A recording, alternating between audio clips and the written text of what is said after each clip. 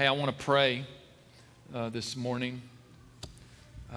Before I pray, I want to say that as you have decisions to make for Christ, even though we're not in maybe what we would normally do, that I'm at the front after the service. If you're watching by the live stream, you can reach out to a staff member and we can get with you to talk with you about whatever your need is and the decision, the step that you need to take.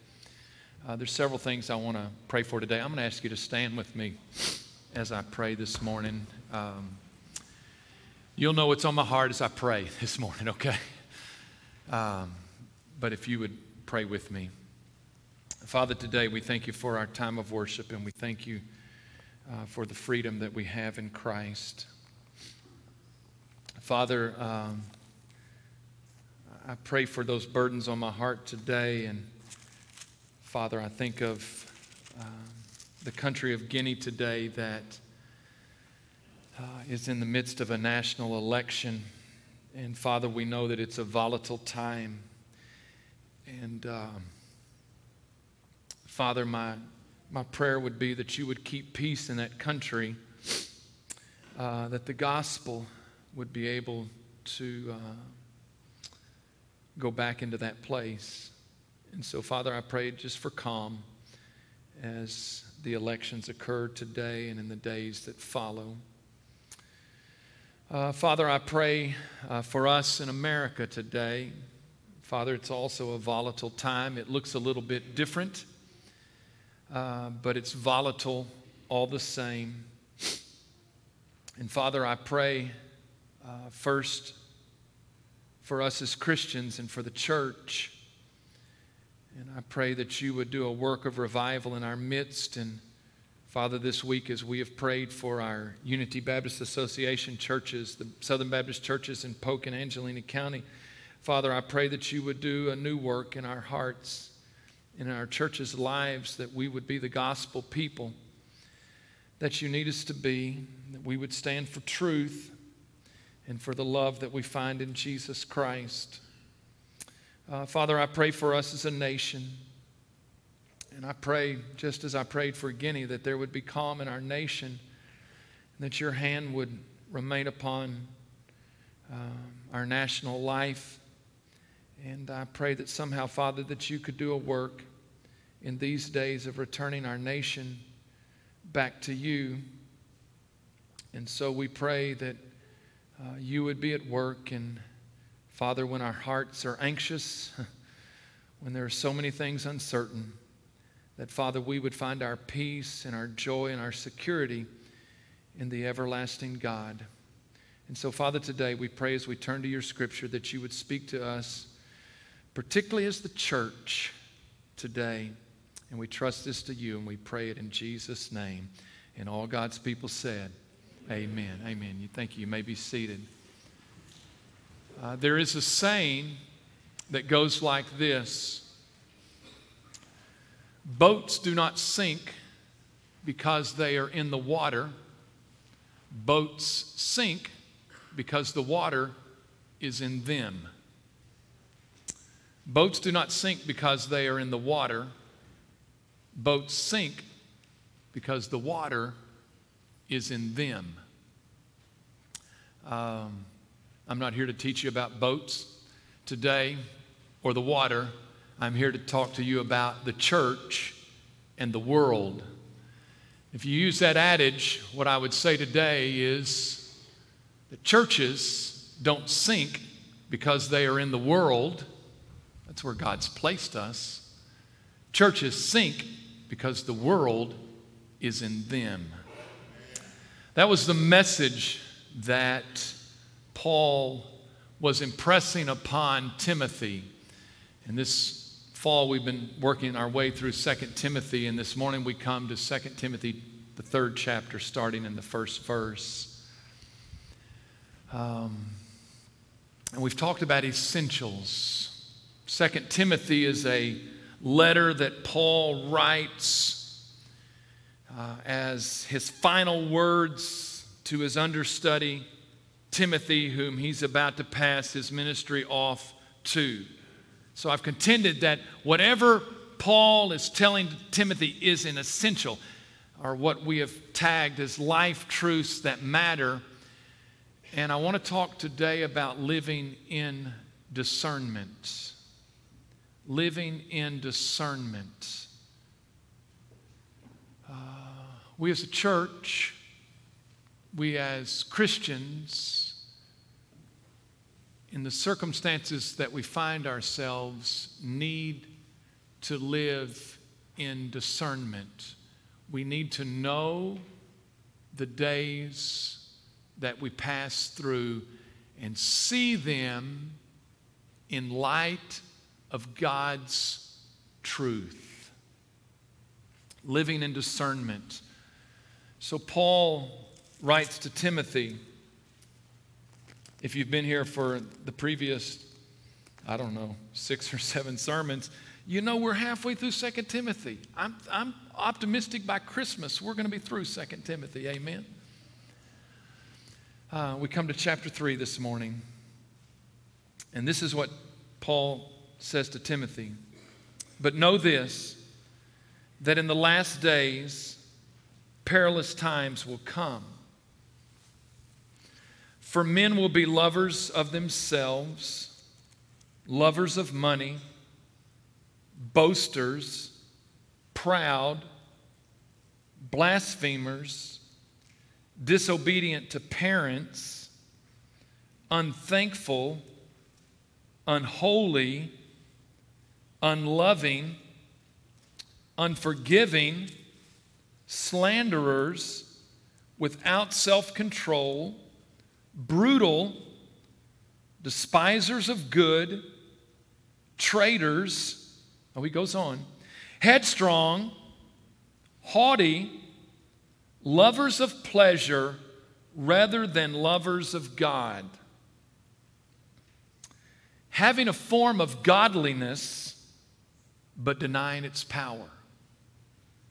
And from such people turn away. For of this sort are those who creep into households and make captives of gullible women loaded down with sins, led away by various lusts, always learning and never able to come to the knowledge of the truth. Now as Jannes and Jambres resisted Moses, so do these also resist the truth. Men of corrupt minds, disapproved concerning the faith, but they will progress no further, for their folly will be manifest to all, as theirs also was. And I want to skip to verse 13. I know that doesn't follow our little pattern, but I believe Paul completes this thought in verse 13. In fact, I think he somewhat summarizes it. Verse 13.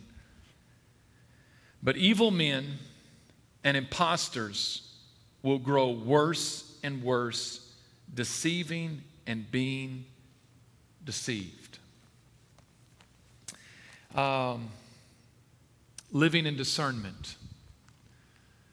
Paul told Timothy that I want you to see the world in which you live in. That's why he starts in verse 1 and he says, but know this. This is kind of a reality check. You need to understand what's going on and actually where we're going to end up. He says, but know this, that in the last days, perilous times will come. Now, when he uses that phrase, last days, it is a phrase that can refer to the time from Jesus leaving this earth until he returns again. So we are in the last days. They were in the last days.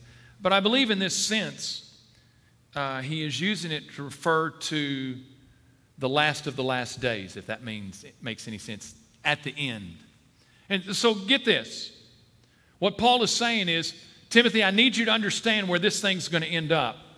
I need you to know what it's going to be like in the last days. Now, he's going to teach that we're moving there, we're not there, but this is where we're going.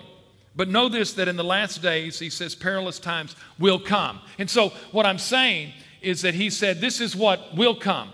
Timothy, it's not where we are, but it's where we will end up. And you will know that you are in the last days, because of the things that you will see and the state of the world in which you will find yourself. This is what will come. It's interesting that he uses the word, he says, but know this, that in the last days, perilous times will come. That's the word he chooses, perilous.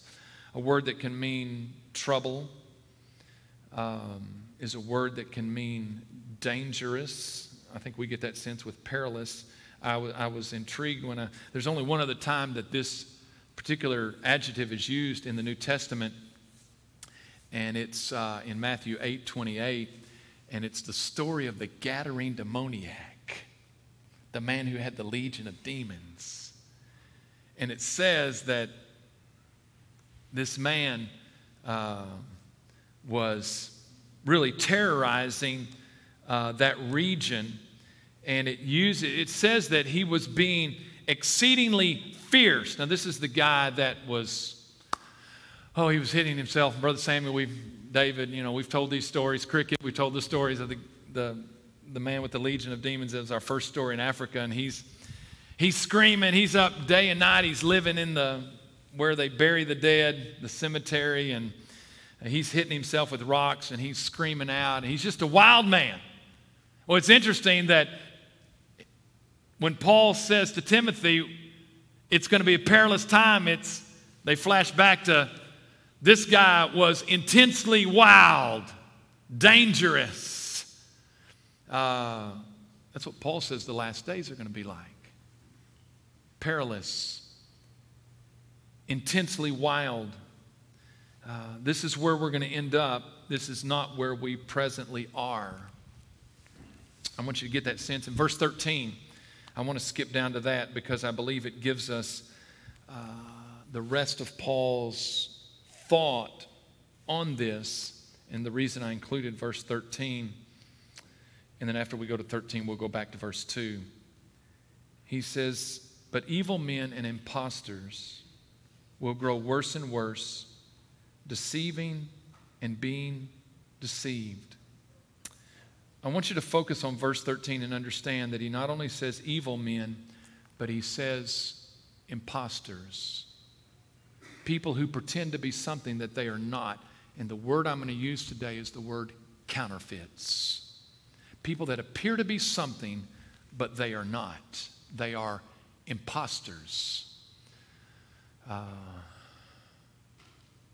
want you to also get the sense from verse 13 that what Paul is teaching is it will grow worse and worse. This is actually a principle when you study end-time scriptures, is that there are signs, but at the end there will be an intensification of those signs, and that's what Paul is teaching here. He would say, Timothy would probably say, things aren't real good right now in Ephesus. But Paul says it's going to grow worse and worse. The wickedness in the world is going to intensify in evil. You got to get this. I know that's a very pessimistic word. I'm sorry. I don't make up my own material. Okay? If I did, I would have a happy, clappy ending. And there is a happy, clappy ending. But as far as the world, do not think that the world is going to get better and better. No, actually what the scripture teaches is the world is going to get worse and worse. And I would say to you, church, today, it's not a question of the world, it's a question of us. It's going to grow worse and worse. But it's this phrase at the end of verse 13. The impostors will be deceiving. But I'm struck by that second phrase that says, and being deceived. They will be deceived themselves, and they will be deceiving. They are imposters. They will be deceived, and they will be deceiving. And I believe all of that is in the mind of Paul when he has that in verse 1 when he says, but know this, that in the last days perilous times will come. Oh, y'all, verses 2, 3, and 4, there's a list of 18 adjectives about what it will look like at the end, how bad it will get. And you think, why does Paul use so many descriptive words there? He wanted Timothy to know how bad it was going to get. I wish there's a word study on each one of those words. Don't have time for it this morning. There's 18 words that he uses to describe the condition of the world. One of the things actually that strikes me is in verse 2, he says, for men will be lovers of themselves and so forth. And I want you just to understand that he says for men. And we'll just leave that in suspense of who he's talking about there. The thing that I want to just bring out from those 18, there's just one little thought, and it relates to the counterfeits that are coming, is that, and you see this more so in the original language, but in that first phrase he says, they will be lovers of themselves, lovers of money.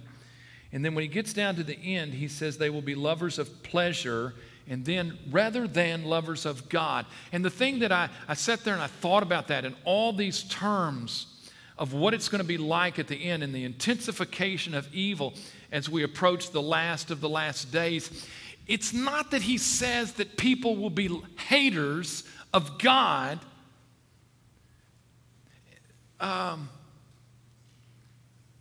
they will love other things. And I thought, you know what? That's just like Satan. Satan doesn't trick us and say, I want you to hate God. He just, because God is love, and ultimately we are to be, and that's what Paul is saying, that all of these things they do, rather than be lovers of God, that is ultimately what God wants us to do. He wants to love us to love Him. Satan just twisted, deceives us a little bit. And it's not that we're haters, we're still lovers, but we love things other than God. Starting with, in verse 2, that we are lovers, I should say these men are, lovers of themselves. And then later, and he says lovers of money, themselves, money. And then finally, verse 4, pleasure, rather than lovers of God.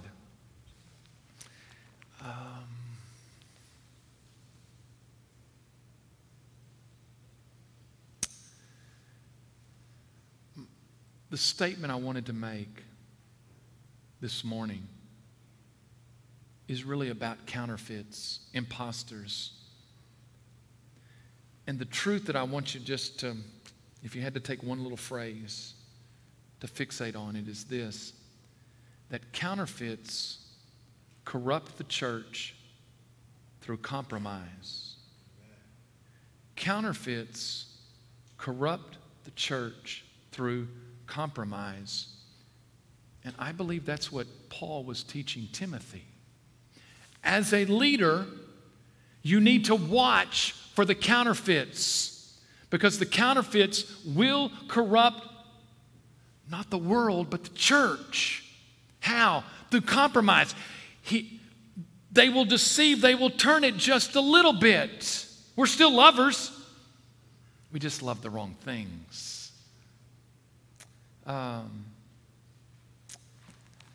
As I meditated on this scripture, I came to verse 5 this week, and I thought, wait a second. This begins to tell us who the men are in verse 2, because he says in verse 5, having a form of godliness but denying its power. And I just set my mind on that. Having a form of godliness but denying its power. And the conclusion I came to is the men that are described by the 18 adjectives in 2, 3, and 4, get this, are within the circles of the church.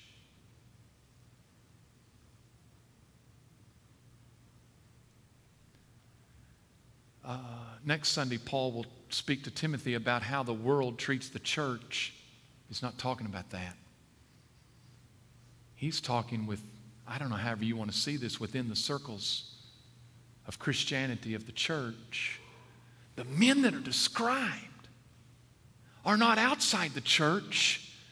They're somehow, at least marginally, within the circles of the church because they have a form of godliness. They have an external practice of religion.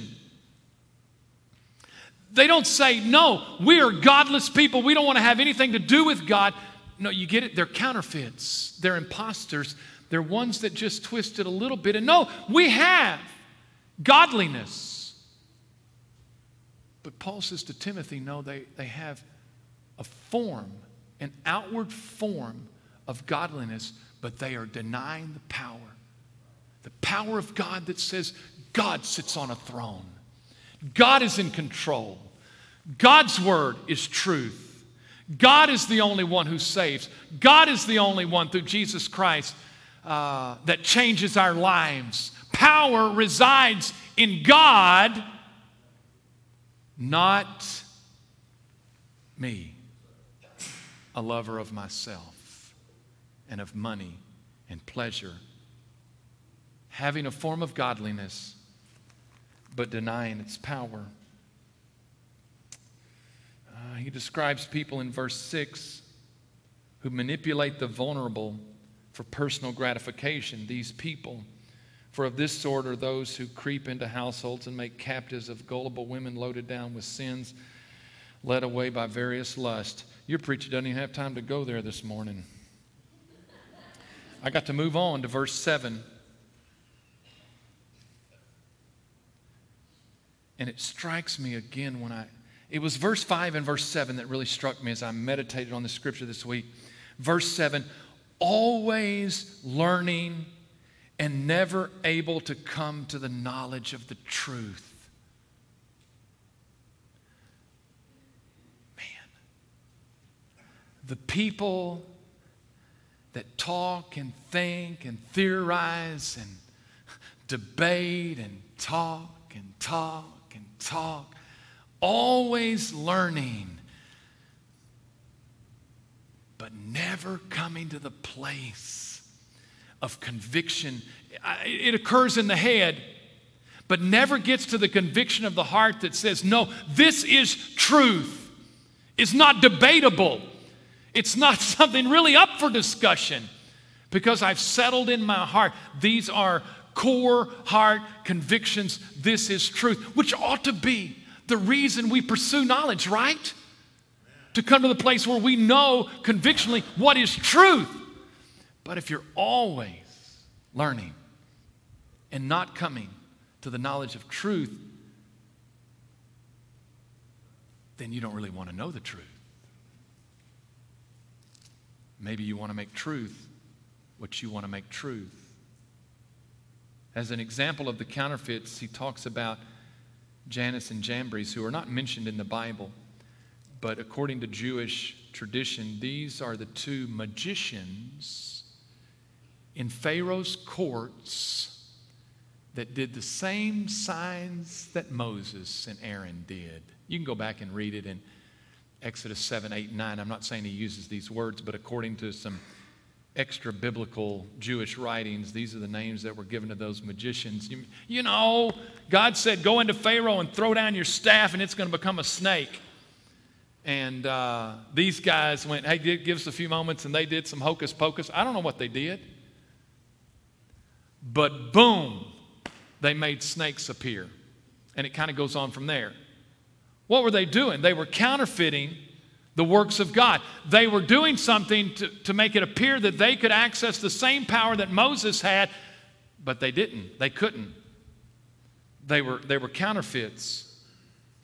And so it says they resisted Moses, so do these also resist the truth. This is verse 8.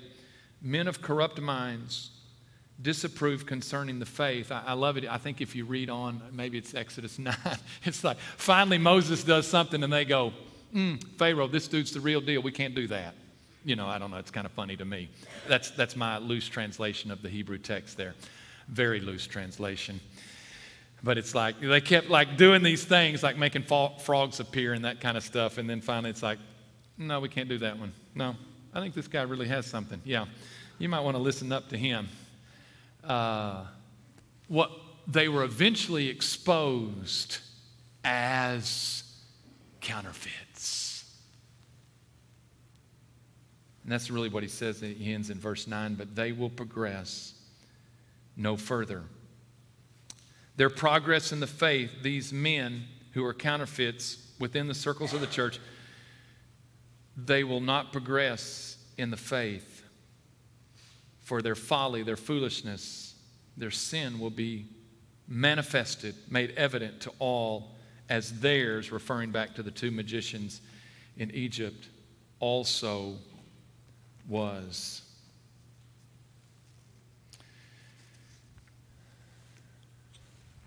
When I read this scripture,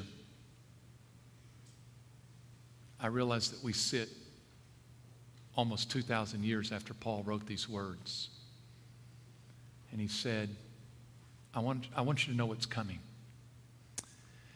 That the world's going to get worse and worse. And there are going to be people within the circles of Christianity that are counterfeits. And the reason that Paul teaches this to Timothy is so that Timothy, as a leader,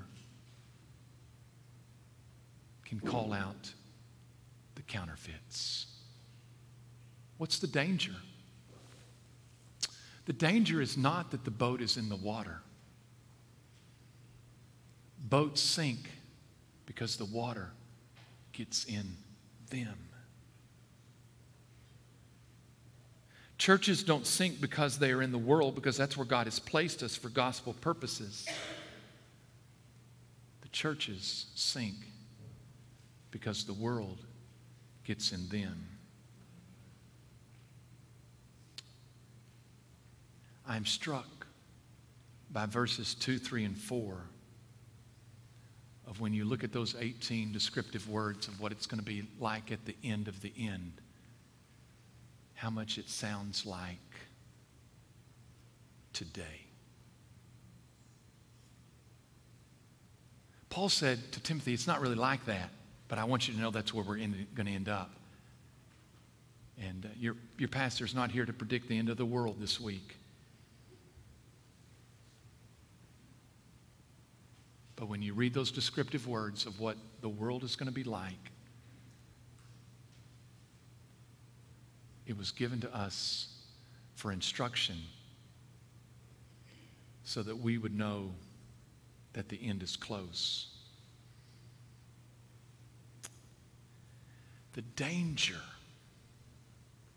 is that the world will get worse and worse, and the church will not realize that the water is sinking into the boat until it's too late. And that's the reason I believe that the essential that is taught in these verses for us today is that we are to live in discernment. We are to see the world in light of God's truth.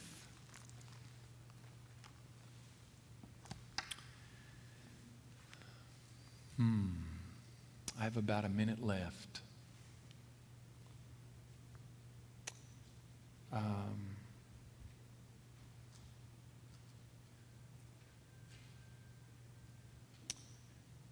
Some of us have lived enough life that when we look at the world around us, we see how bad it's gotten. Maybe if you haven't lived that long, you don't have the perspective of time, but some of us have lived long enough that you go, I would have never believed we would come to this day.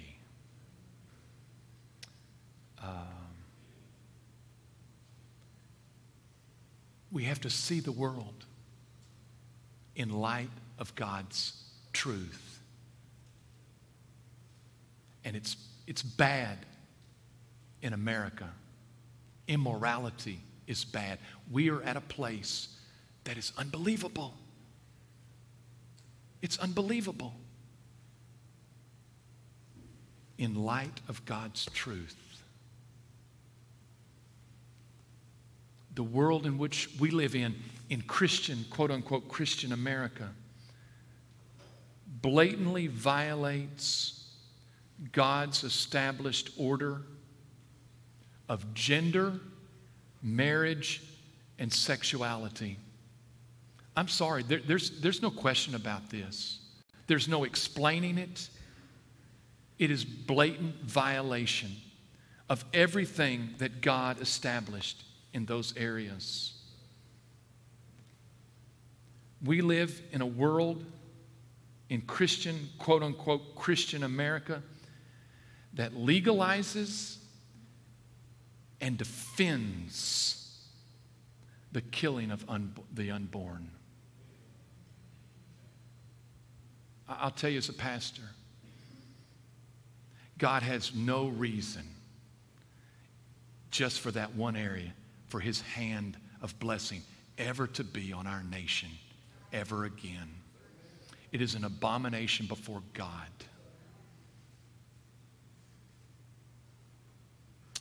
If there was only one thing,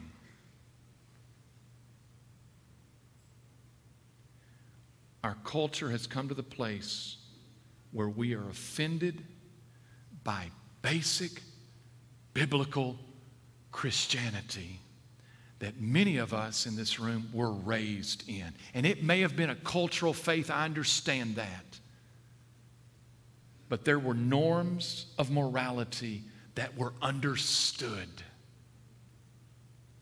And we have come so far as a nation that those very basic tenets of morality, our world is offended by.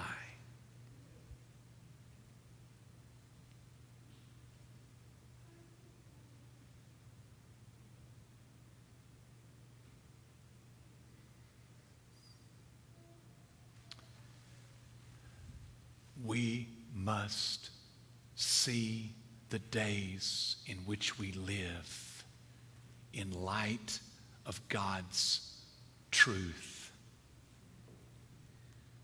And we must do everything we can to give our world the only hope that they have, which is Jesus Christ.